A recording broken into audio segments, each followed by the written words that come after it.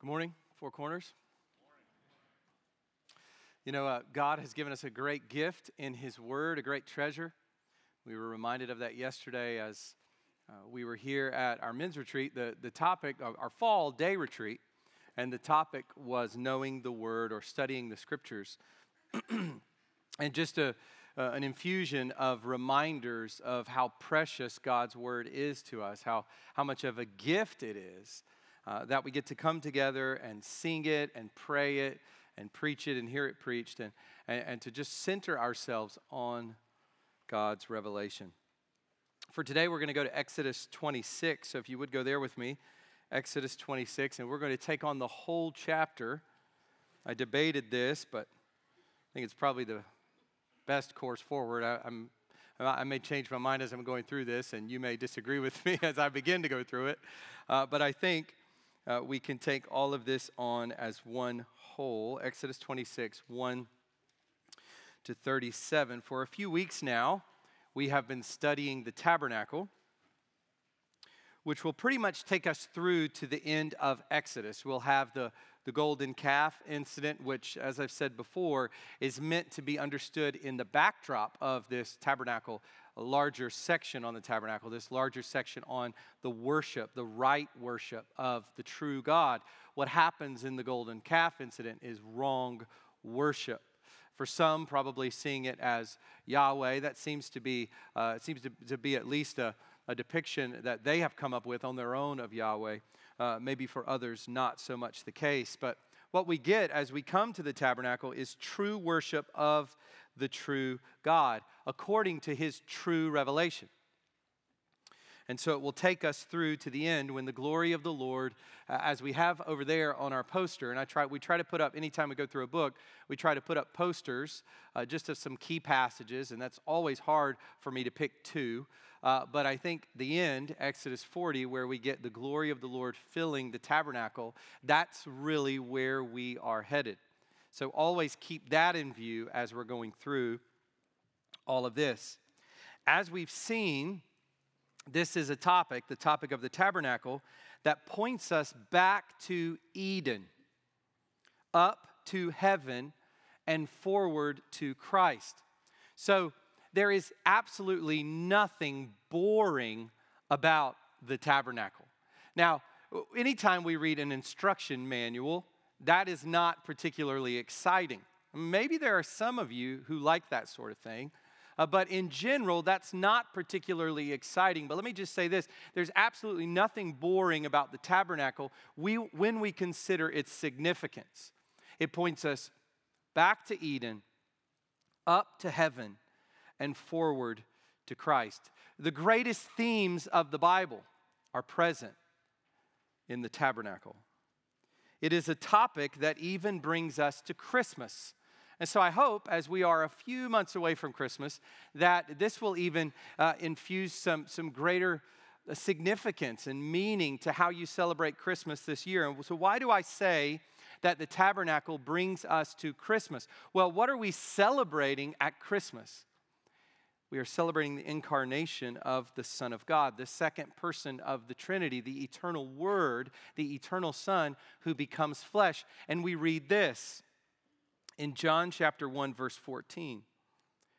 This is the great Christmas passage. And the Word became flesh and dwelt or tabernacled or pitched His tent among us. And we have seen His glory, glory as of the only Son from the Father, full of grace and truth. Any glory that is to be seen in the tabernacle is fully fulfilled and utterly eclipsed by the glory of this Son who is full of grace and truth. The fullness of the Godhead bodily, the image of the Father. So as we go through the tabernacle, we really are anticipating Christmas. We're anticipating the coming of Christ into the world. God's presence with us. Emmanuel, God with us, which is realized in the person of the Lord Jesus Christ. God and man united in one person. So far, we have been given pieces of furniture as we've been going through this tabernacle section. Pieces of furniture. The Ark of the Covenant, which we looked at a couple of weeks ago. The table for the bread of the presence, and the golden lampstand. Those are the three pieces of furniture that we've worked through. Last week, we did the table and the lampstand. The week before that, we did the Ark of the Covenant. But at this point, we don't yet have a place to put them in. We just have some pieces of furniture. We've talked about God's dwelling place, and we've seen the furniture that is meant to depict it as God's dwelling place, but we don't have a place yet. We haven't been given that quite yet. In a sense, we haven't started talking about the tabernacle yet. And today we come to the tabernacle tent itself in chapter 26, the actual place in which the furniture will sit. And so when we get to the end of our passage today, we're going to see that those three pieces of furniture we've already looked at are then situated and identified with the place of the tent. This is the portable place where God will meet with his people. Wherever they go, God will be there in this portable tent. Remember the words of Jacob that he spoke over Joseph's sons at the end of Genesis. In Genesis 48, verse 15. I say remember because we went through this as a church. Years ago, we went through the book of Genesis, and it's still very much on my mind as I'm going through Exodus, and it should be on all of our minds as we see really that the end of Genesis just moves right into the beginning of Exodus. You could tear down these dividing walls really and just see fluidity between Genesis and Exodus. We're still in that story. And when we go to the end of Genesis in chapter 48, verse 15, we hear Jacob referring to the God who has been my shepherd all my life long to this day. Jacob recognized that throughout his life, as he tells Pharaoh, his very difficult life, his hard life, that the Lord had been his shepherd all along. God had been present with him. God had never left Jacob. Even in those dark days of thinking that Joseph was dead, remember that? Even when he had to send his son Benjamin off to Egypt. Imagine, here is a man who has the son, and of course we should not have favorites. We all know that as parents, but Jacob had a favorite son, and his favorite son was Joseph, the oldest son of his wife Rachel, his favorite wife, and that's a different discussion. But he had 4 wives, and he had all of these sons, 12 sons, and his favorite was Joseph. And we know how the other brothers take Joseph, they throw him into a pit, they sell him into slavery. He goes off into Egypt. God is working his great purposes of saving his people, rescuing his people.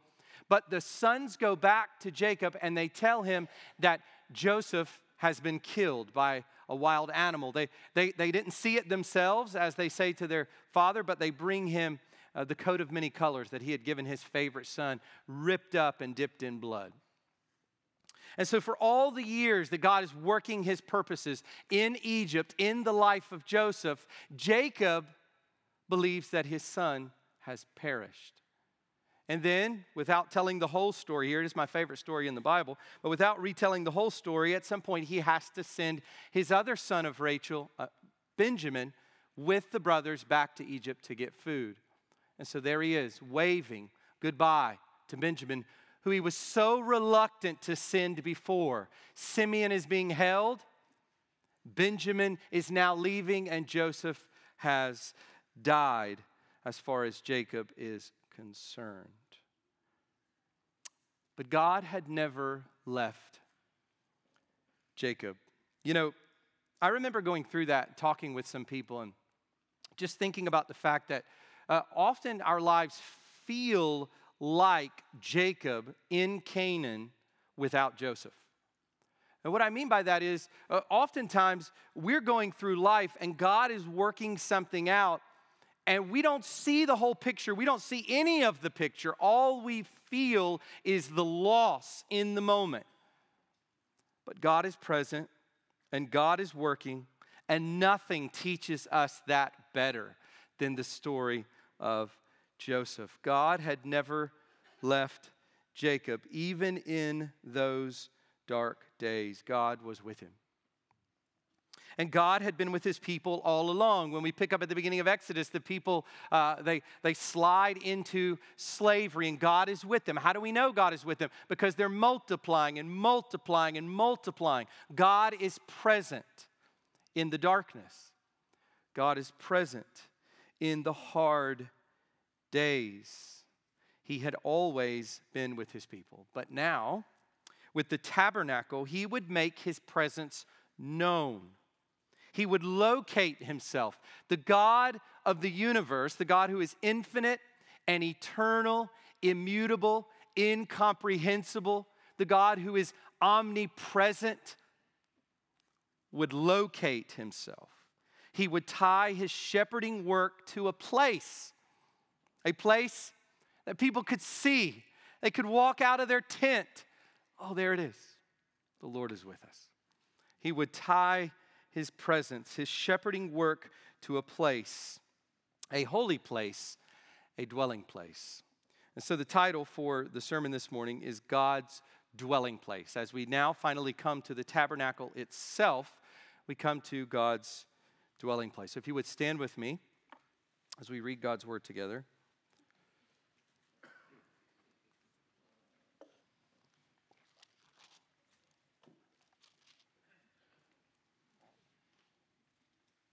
I won't say who, but one of the ladies told me a while ago when we were going through Genesis, the longest chapter in Genesis is Genesis 24, when Abraham sends his servant. And I remember when we stood up and we read that long passage, 60-some verses, I believe, and the lady I talked to, she was laughingly telling me how she was pregnant during the time. And it was like a marathon standing up to read Genesis 24. Well, this may feel like a marathon. It's not quite as long, but here we go. Verses. By the way, feel free to sit down if you can't stand. I mean, you don't have to tough it out so intensely. We do stand corporately, so I hope everybody's not going to sit down now. We do stand corporately in honor of God's word, but if you have trouble standing, please feel free to sit down. So Exodus 26, verses 1 to 37. This is the word of God. Moreover, you shall make the tabernacle with 10 curtains of fine twined linen, and blue and purple and scarlet yarns. You shall make them with cherubim skillfully worked into them. The length of each curtain shall be 28 cubits, and the breadth of each curtain 4 cubits. All the curtains shall be the same size. 5 curtains shall be coupled to one another, and the other 5 curtains shall be coupled to one another. And you shall make loops of blue on the edge of the outermost curtain in the first set. Likewise, you shall make loops on the edge of the outermost curtain in the second set. 50 loops you shall make on the one curtain, and 50 loops you shall make on the edge of the curtain that is in the second set. The loops shall be opposite one another. And you shall make 50 clasps of gold, and couple the curtains one to the other with the clasps, so that the tabernacle may be a single whole. You shall also make curtains of goat's hair for a tent over the tabernacle. 11 curtains shall you make. The length of each curtain shall be 30 cubits, and the breadth of each curtain 4 cubits. The 11 curtains shall be the same size. You shall couple 5 curtains by themselves, and six curtains by themselves, and the 6th curtain you shall double over it, the front of the tent, over at the front of the tent. You shall make 50 loops on the edge of the curtain that is outermost in one set, and 50 loops on the edge of the curtain that is outermost in the second set. You shall make 50 clasps of bronze, and put the clasps into the loops, and couple the tent together that it may be a single whole. And the part that remains of the curtains of the tent, the half curtain that remains, shall hang over the back of the tabernacle. And the extra that remains in the length of the curtains, the cubit on the one side and the cubit on the other side, shall hang over the sides of the tabernacle on this side, and shall make 4, and that side to cover it. On this side and that side to cover it. Verse 14. And you shall make for the tent a covering of tanned ram skins and a covering of goatskins on top. Verse 15, you shall make upright frames for the tabernacle of acacia wood. 10 cubits shall be the length of a frame, and a cubit and a half the breadth of each frame. There shall be 2 tenons or projections in each frame for fitting together. So shall you do for all the frames of the tabernacle. You shall make the frames for the tabernacle, 20 frames for the south side, and 40 bases of silver you shall make under the 20 frames.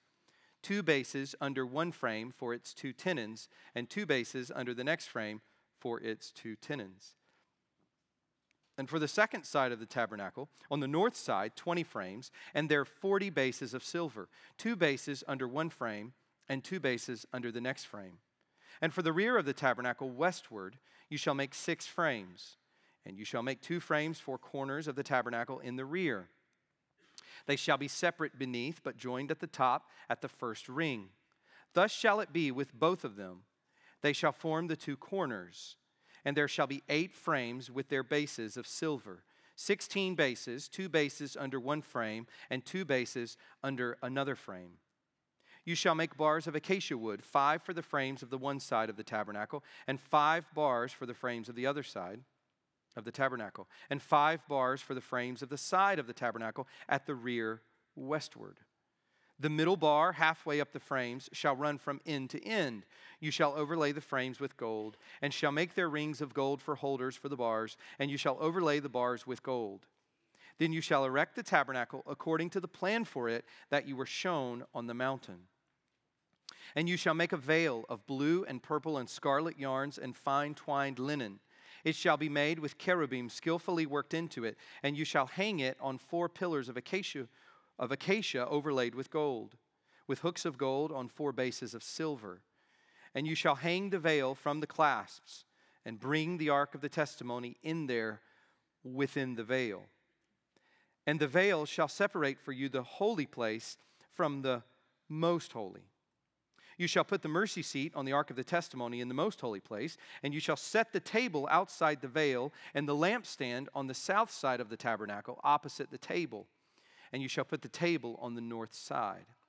You shall make a screen for the entrance of the tent of blue and purple and scarlet yarns and fine twined linen, embroidered with needlework.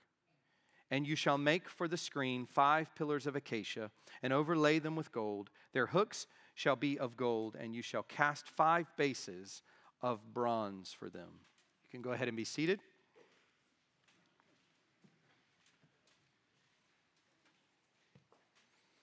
Let's pray and ask for the Lord to illuminate His Word, that He would give us insight into His glory, that a passage like this would help us to see some of those great, wondrous, significant things that we've talked about at the beginning. Let's pray. Father, we're so thankful to be here. We're so thankful to be in your Word together as a church, and we ask for your Spirit's help. We pray, Father, that you would make your Word clear to us, that the things that need to be highlighted and said would be said, and Lord, that you would be glorified. We pray that your name would be made much of in this place. God, we pray that you would edify us, help us, strengthen us, encourage us for the work that lies ahead for this week, as we think about the fact, Lord, that you have prepared good works from before the foundation of the world for us to do this very day and this very week. So, Lord, we pray that our time together feeding on your word this morning would strengthen us for those works, works that will bring you much glory, works that will help us to grow in the likeness of Jesus, and works that will help us, Lord, to anticipate more when we will be with you forever. God, we're thankful for this time, and we pray that your Spirit would help us in all of it. In Jesus' name, amen. So this description of the tabernacle comes in 3 main parts. And maybe you picked up on this while we were going. Maybe you fell asleep standing up. I don't know. But hopefully you did not. And you were kind of tracking with the major sections of this portion. But let me give you the 3 parts. These are the 3 parts that we're going to look at as we go through this rich construction description of the tabernacle. So 3 parts. First, the coverings and that's going to take us from verses 1 to 14.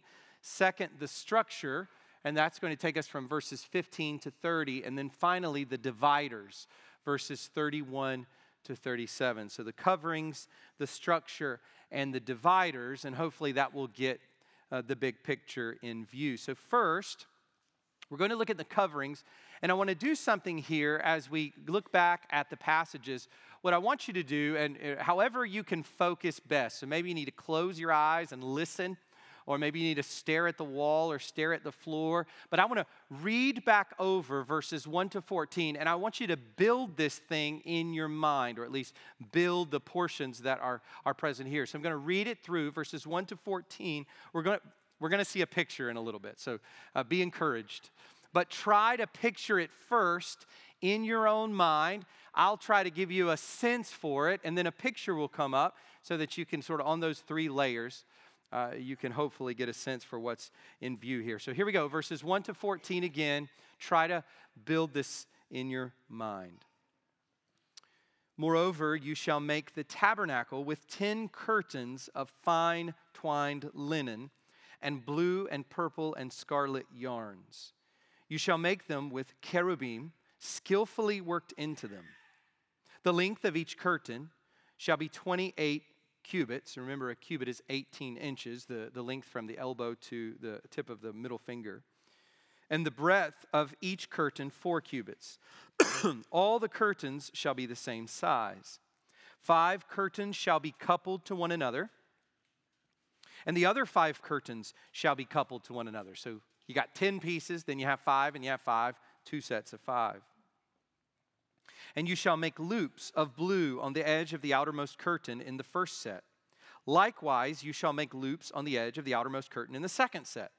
50 loops you shall make on the one curtain, and 50 loops you shall make on the edge of the curtain that is in the second set. The loops shall be opposite one another. By the way, let me just pause for a second. This is a lot like the description of Noah's Ark. And notice here how much detail the Lord gives. There's a lot of clarity here. And I think that's just as a side note, that really does remind us of the clarity of God's word. This is like a little picture of how clear God's word is. God tells us in his word how we are to be built up in the Christian life. And he tells us clearly, just as he clearly tells the people, how they are to build the tabernacle. So going on, and you shall make 50 clasps of gold and couple the curtains one to the other with the clasps, so that the tabernacle may be a single whole. So join together, clasp together. You shall also make curtains of goat's hair for a tent over the tabernacle. So now we're talking about something different, a tent. 11 curtains shall you make. The length of each curtain shall be 30 cubits, and the breadth of each curtain 4 cubits.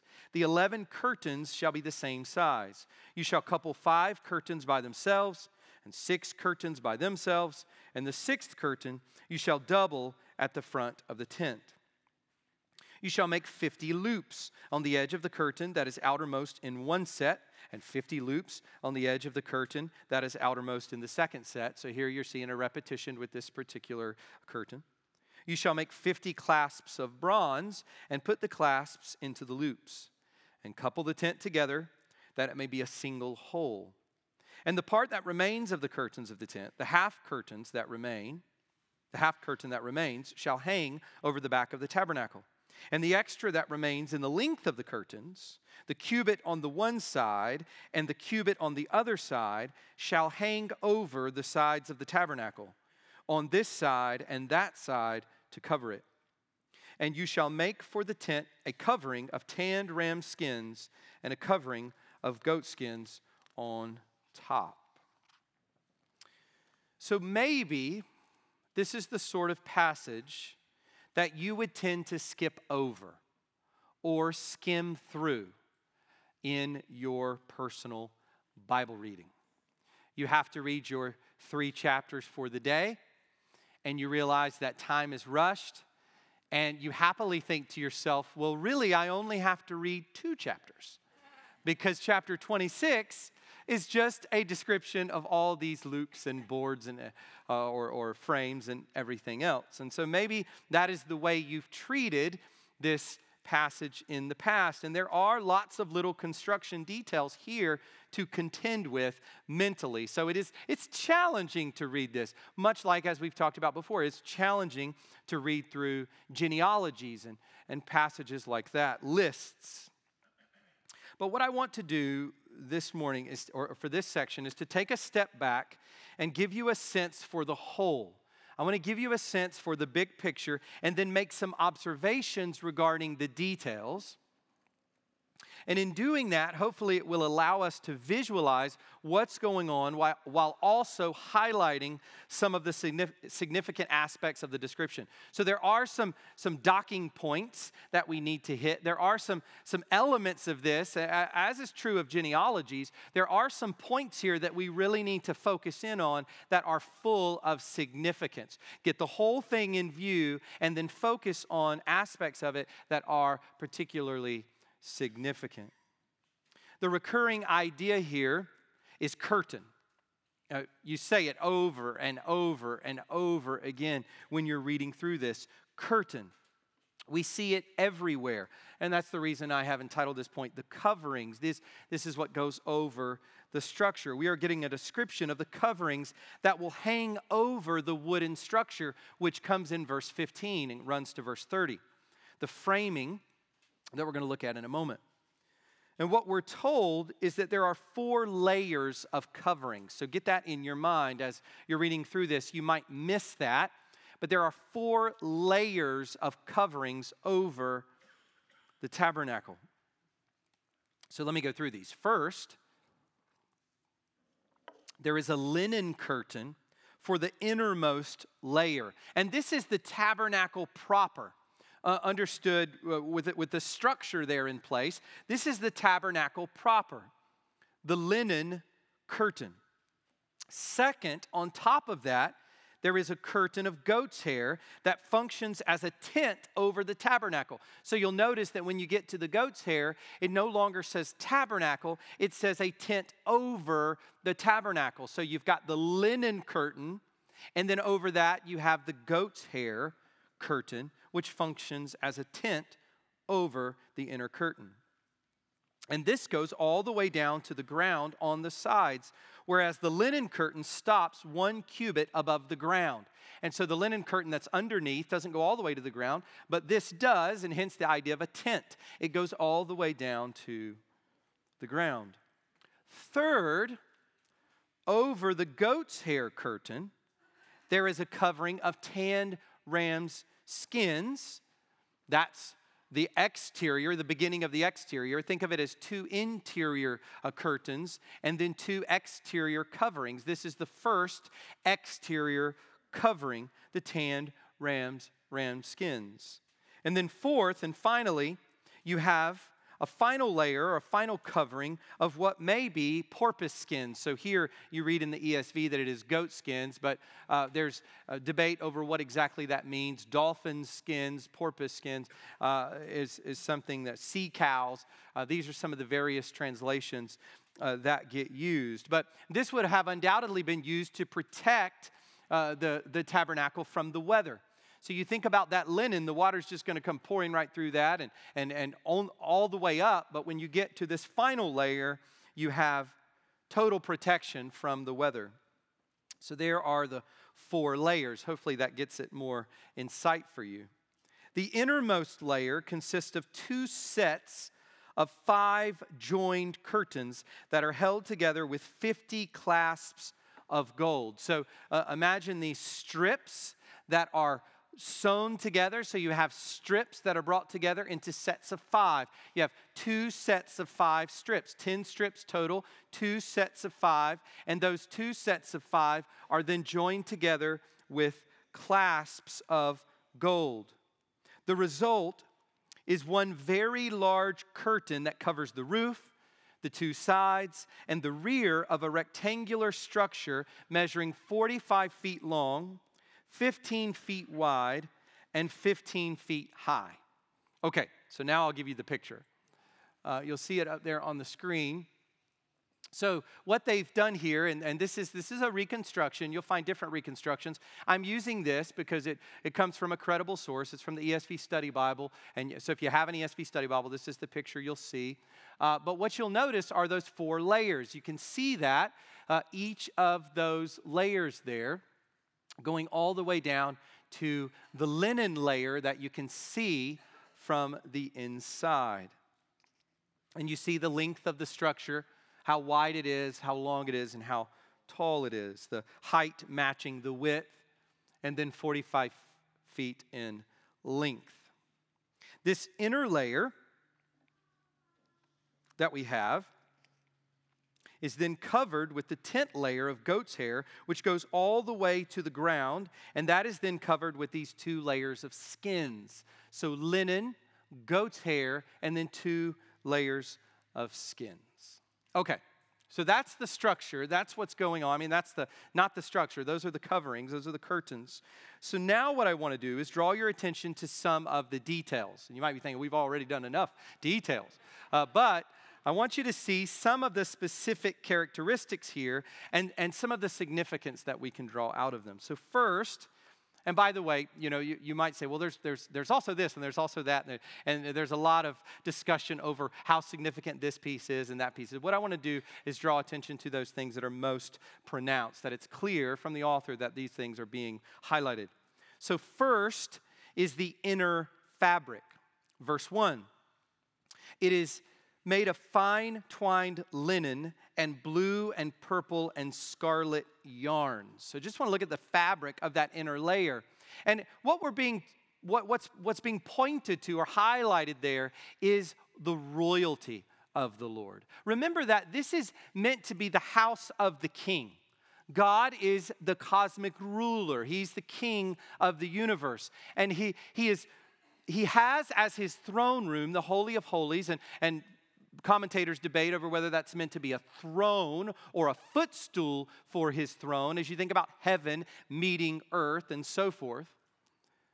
But what I want you to see here is that this fine twined linen and blue and purple and scarlet yarns are pointing to the royalty of the Lord. The people are reminded this is the house of the king. This is the house of the king. And of course, that explodes with meaning for us as we consider the fact that all of Scripture is about the glory of this king. It is about the majesty of this king. And all human beings are meant to be servants of this king. All of the universe, all of earth is constructed in this way. This is foundational for a Christian worldview. It's foundational for the view of the world that Israel was to have. And it is embedded in the construction of the tabernacle, the sovereign ruler of all of the universe and the sovereign ruler of each and every one of our lives. Let me just say this. It's easy to call God king when it does not meet our specific lives and our specific pleasures and our specific comforts and the things in life that we want. It is easy to call God king in church. It is easy to call God king when we are talking about angels and redemptive history, when we're talking about God's miracles. It's easy to see God as king in a distant way, but it is much more difficult to see God as king and Lord when it hurts.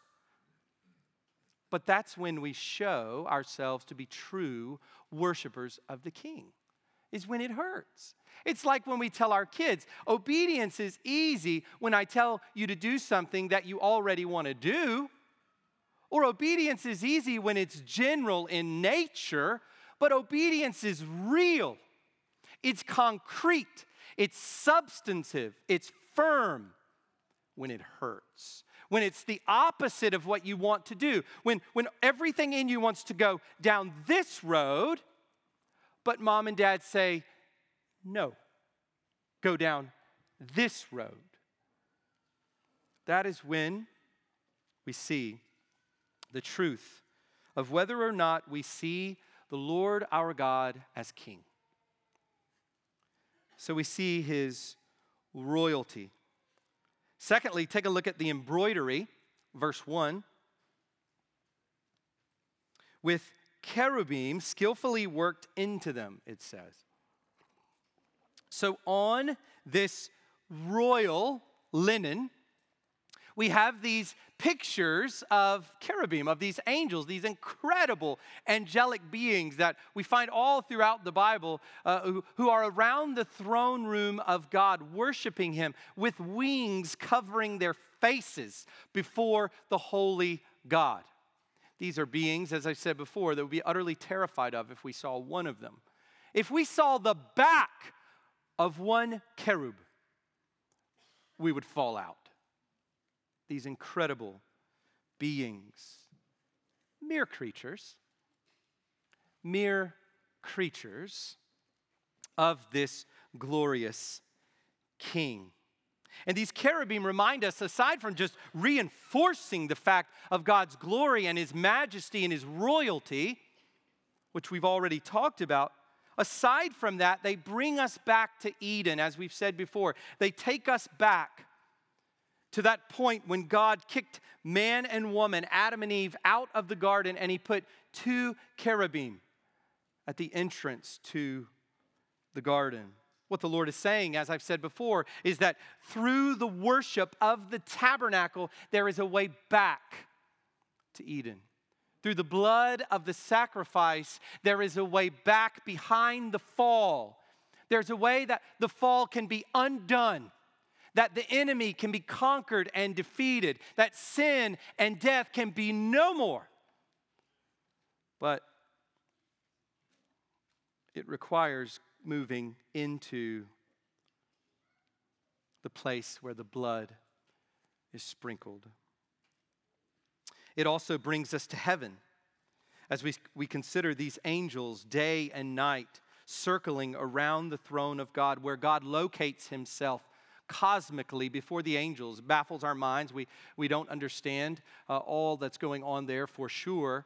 But where God locates Himself in heaven, these angelic beings, myriads of these angelic beings, are around the throne of God worshiping Him day and night.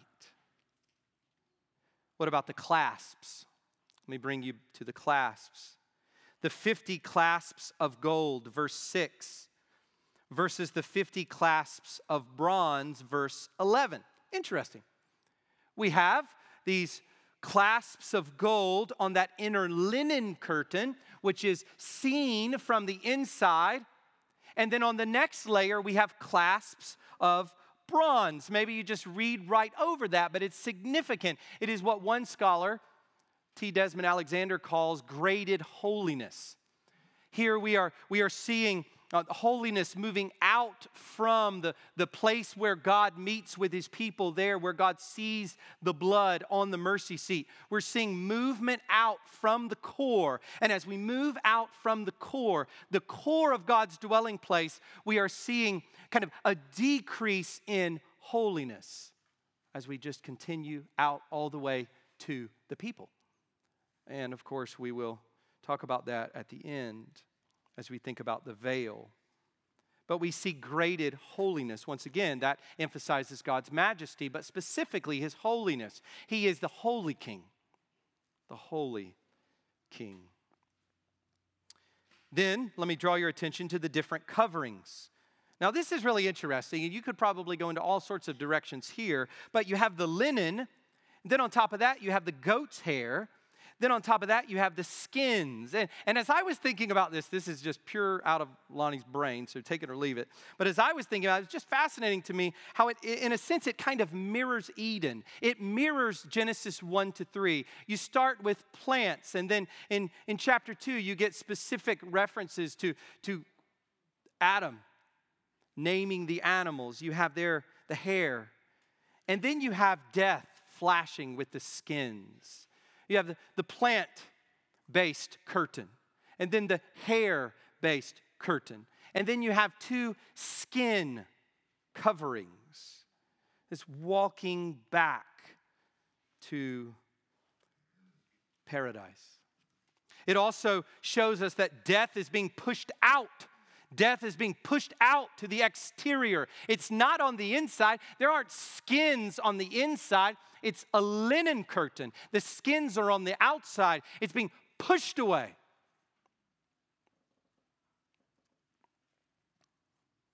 It's also a reminder, as I said before, of the coverings of skin that God made for his people, which points us to the covering that Christ will give us in his blood through his flesh. We recognize that God, when Adam and Eve sinned, they had covered themselves with fig leaves, and God covers them with animal skins, pointing to the need for sacrifice, pointing to the penalty of sin, which is death. Genesis 3:21, and the Lord God made for Adam and for his wife garments of skins and clothed them. So first we have the coverings. Now we're going to move on to the structure, and we'll come back to that. We're going to move on to the structure, verses 15 to 30, and I want you to do the same thing you did before. Just close your eyes or focus and try to build this in your mind. Verses 15 to 30, you shall make upright frames for the tabernacle of acacia wood. 10 cubits shall be the length of a frame, and a cubit and a half the breadth of each frame. There shall be 2 tenons in each frame for fitting together. So shall you do for all the frames of the tabernacle. You shall make the frames for the tabernacle, 20 frames for the south side, and 40 bases of silver you shall make under the 20 frames. 2 bases under one frame for its 2 tenons, and 2 bases under the next frame for its 2 tenons or projections. And for the second side of the tabernacle, on the north side, 20 frames. And there are 40 bases of silver, 2 bases under one frame, and 2 bases under the next frame. And for the rear of the tabernacle, westward, you shall make 6 frames. And you shall make 2 frames for corners of the tabernacle in the rear. They shall be separate beneath, but joined at the top, at the first ring. Thus shall it be with both of them. They shall form the 2 corners. And there shall be 8 frames with their bases of silver, 16 bases, 2 bases under one frame, and 2 bases under another frame. You shall make bars of acacia wood, 5 for the frames of the one side of the tabernacle, and 5 bars for the frames of the other side of the tabernacle, and 5 bars for the frames of the side of the tabernacle at the rear westward. The middle bar, halfway up the frames, shall run from end to end. You shall overlay the frames with gold, and shall make their rings of gold for holders for the bars. And you shall overlay the bars with gold. Then you shall erect the tabernacle according to the plan for it that you were shown on the mountain. Here we get the hard structure of the tabernacle. This is what will hold up the curtains and coverings that we just read about. So if you just have curtains and coverings, you don't have a tent, at least this size. You need some sort of interior structure, and that's what we're getting here. Keep in mind that everything we're reading here is meant to be taken apart and transported. That would have been an incredible undertaking, but many hands, as Daniel said yesterday when we finished our men's retreat, many hands make light work. And so we recognize that the Lord had tasked the Levites with taking this thing apart. They would take it apart and they would put it back together, and they probably got really good at doing this. So what do we have? Once again, let's try to get this general structure in view. We have frames, bases, and crossbars. Those are sort of the 3 elements: frames, bases, and crossbars. There are 20 frames per side, placed side by side, and each one measuring 1.5 cubits wide. This gives us the length of the tabernacle, 30 cubits or 45 feet. So if you're wondering, and I walked this out, try to kind of visualize it in my head, but 45 feet is how long the tabernacle was. Frames are also placed in the rear, extending to the top of the structure. You can see the frames on the inside and the frames along the side. Along the north wall, the south wall, this is the north side, south side, and then the rear, the end of it. Now, these are likely frames rather than boards, and scholars have debated this, how this should be translated. But they are likely frames, so they would have been open in the center which would have allowed the inner curtain to be draped over them and still be seen from the inside. And so as you're reading this, you're thinking, okay, how did this actually work? Well, it seems as though the inner curtain is draped over these frames, but because there are gaps in the frames, not gaps between the frames, but within the frames, you're able to see through to the curtain, seeing God's royalty, seeing God's holiness, seeing the return back to Eden. Each frame has 2 projections at the bottom, which allow them to be fitted into the silver bases. 2 bases per frame, which provides the foundation. Crossbars are then placed along the length of the tabernacle to firm up the structure. One runs the entire length of each side and the width of the back, and the other 4 are half that size and coupled with another. And so what you end up with are 3 crossbars. 1 long crossbar, and then 4 halves that together create a second and third crossbar. For some of you who do building for a living, you're like, yeah, I got it. And the rest of us are still trying to work this out. But you have these frames, these bases, and the crossbars. So now that we've got a pretty good idea of what's going on here, let's make a few observations, just as we did before regarding the coverings. Let's make some observations here about the structure. So first, the silver bases. Now notice these are touching the ground. They're removed. They're removed one step. And so we move from gold to silver here as these things are touching the ground. And yet they are still within the tabernacle structure, hence the silver. Let me give you one quote from Walter Kaiser, who sees significance here with the silver bases. He writes this: Israel contributed 100 talents of silver for these bases, and he gets that from chapter 38. And they are described, that money, or those talents are described as atonement money, which he gets from chapter 30. And then he goes on to say, thus the foundation of the tabernacle rested on a ransom or redemption, just as the church has been bought with Christ's own blood.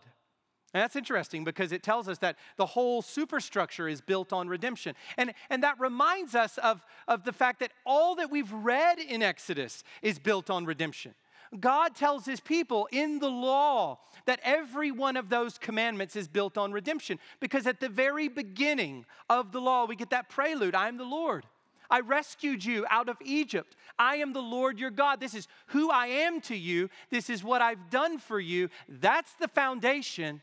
And then upon that, we get the law. And the same is true here. The tabernacle, the worship structure, the sacrificial system, all of this built on the grace of God's redemption. I also want you to notice the direction of the tabernacle. Verse 22. And for the rear of the tabernacle westward, you shall make 6 frames. In case you're wondering, is this really, I don't think you can read this and wonder, is Eden in view?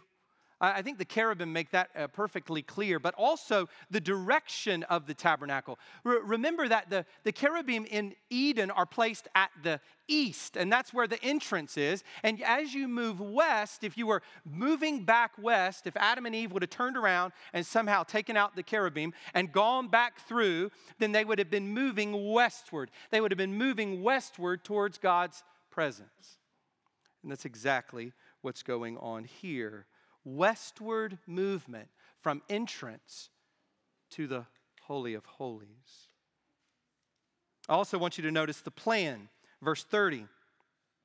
Then you shall erect the tabernacle according to the plan for it that you were shown on the mountain. Now this really is repetition because we've talked about this before, but it's constantly reiterated. And anytime anything is repeated, we should take note of it. Constantly throughout these descriptions, we are told, Moses was told, the Israelites would have been told, look, do this precisely as I am telling you to do it according to the pattern shown you, Moses, on the mountain. In other words, there is deeper significance. There's cosmic significance. There's Christological significance that is being conveyed in the details and in the structure, and it must be carried out according to that pattern.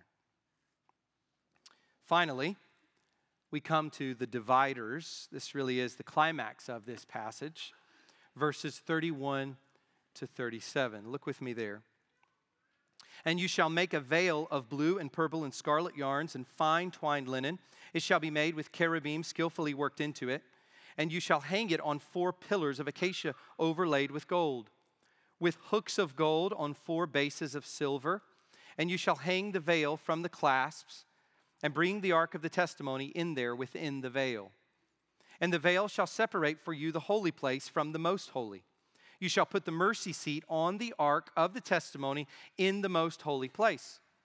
And you shall set the table outside the veil and the lampstand on the south side of the tabernacle opposite the table, and you shall put the table on the north side. So now we're getting those pieces of furniture reintegrated.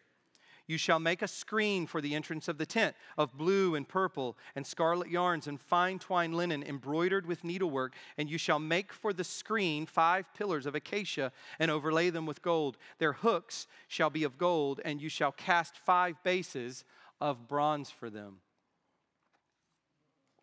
Now that we have a covered structure, the emphasis moves to the rooms within that structure. And Sean, you can go ahead and put that back up just so that can be in view as we're talking through this. The emphasis moves to the rooms. There are 2. Only 2. The most holy place, which contains the Ark of the Covenant with the mercy seat on top, and the holy place, which contains the table and lampstand. As one commentator put it, the first is the throne room. The second is where the Lord has audiences with the priests. Has an audience with the priest. You have the light. You have the bread there. But here's what I want to draw your attention to. The dividers. We only have the 2 rooms because we have the 2 dividers. These 2 rooms are separated. And the first room that you come to is separated from the outside, and that's then followed by another separation between the rooms. And it happens by means of 2 curtains. Let me talk about each of those curtains. The first curtain, here translated veil, is just like the inner curtain that we read about earlier. The same thing. As you can see from the inside, so you would be able to see the same thing on this veil. Blue and purple and scarlet yarns and fine twined linen with cherubim woven into it. It is hung on 4 wooden pillars overlaid with gold, with hooks of gold on 4 bases of silver. The second curtain is placed at the entrance to the tabernacle, here translated as a screen. So in the ESV, translated veil and then screen. And I want you to notice 2 differences. This is important. It goes along with what we've said already. 2 differences between the veil and the screen. They are made of the same fabric, but there are no cherubim on the screen. So you notice that in the picture. There are no cherubim, same colors, same fabric, but no angelic beings embroidered on the screen, whereas they are on the veil. A second difference that we find here is that the bases for the pillars are made of bronze. When it comes to this exterior screen, the pillars that the screen will hang upon, the bases for those pillars are made of bronze. Once again, you are moving out from the holy place. You're moving out to the courtyard at this point, and you're moving, you can see them there, you're moving towards the bronze altar. All right. So let me tie this up. Let me tie this up here with one word that dominates the tabernacle.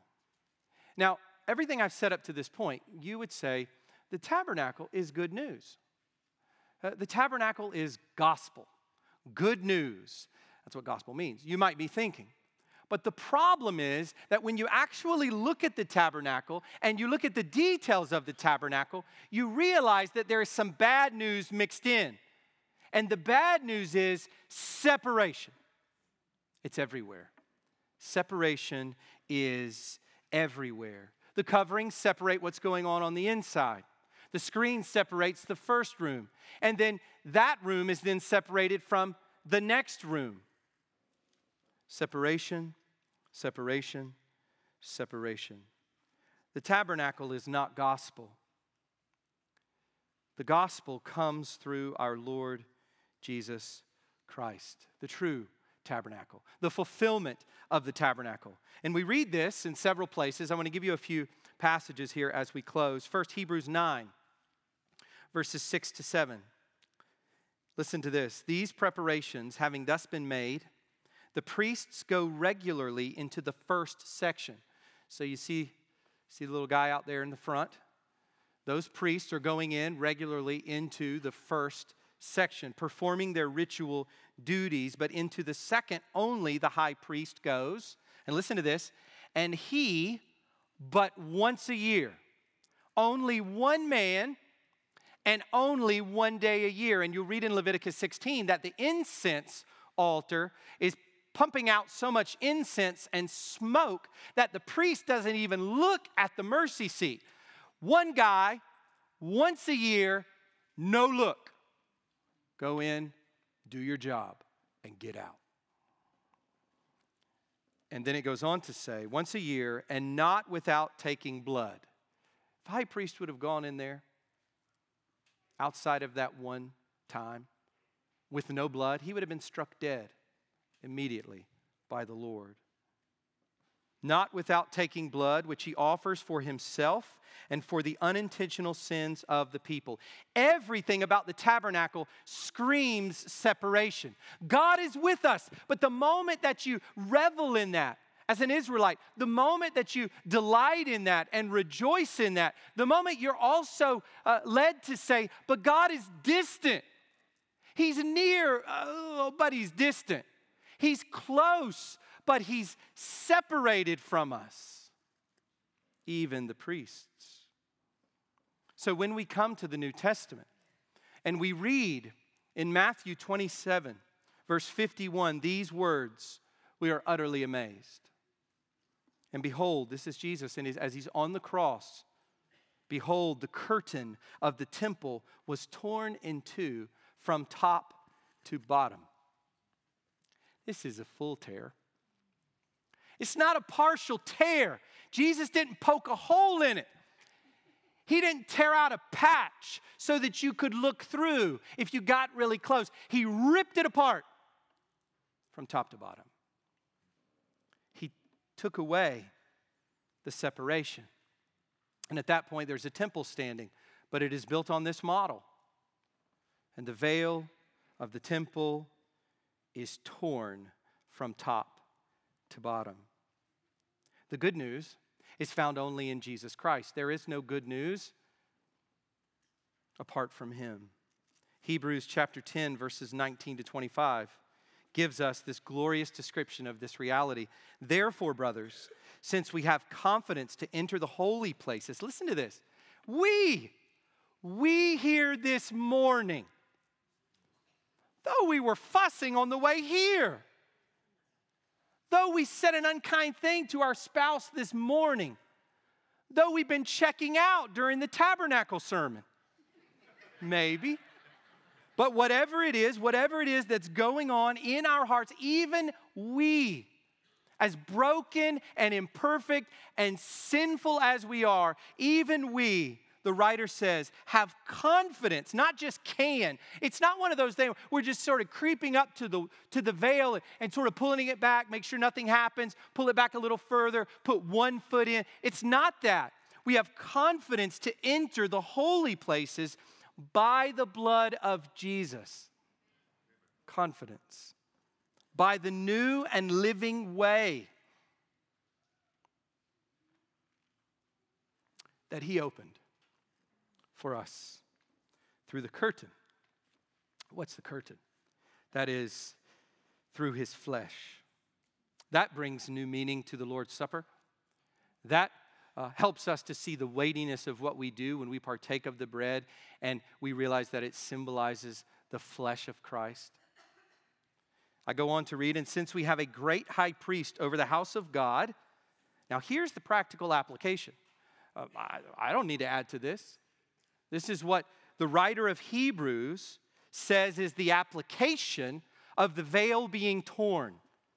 Let us draw near with a true heart in full assurance of faith.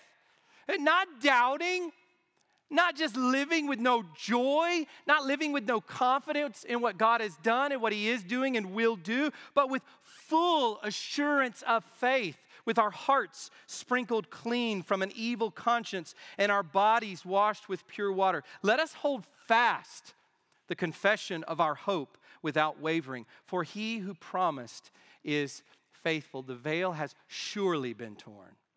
The blood has surely been shed, and we have surely in Christ been saved. And let us consider how to stir up one another to love and good works. There's a horizontal dimension here to the torn veil, stirring up one another to good works in light of this confidence that we have through Jesus' blood, not neglecting to meet together, as is the habit of some. This brings church attendance to a new level, right? So maybe church attendance for you is something that, it's important, but not, it's like number 3 on the list. Maybe this elevates that for you. The church attendance passage, I've been hearing this since I was a kid. This is one of the great church attendance passages right here that you hear when people are saying we need to go to church. We need to be with God's people. This is one of the most significant, and I want you to see that it flows out of the torn veil.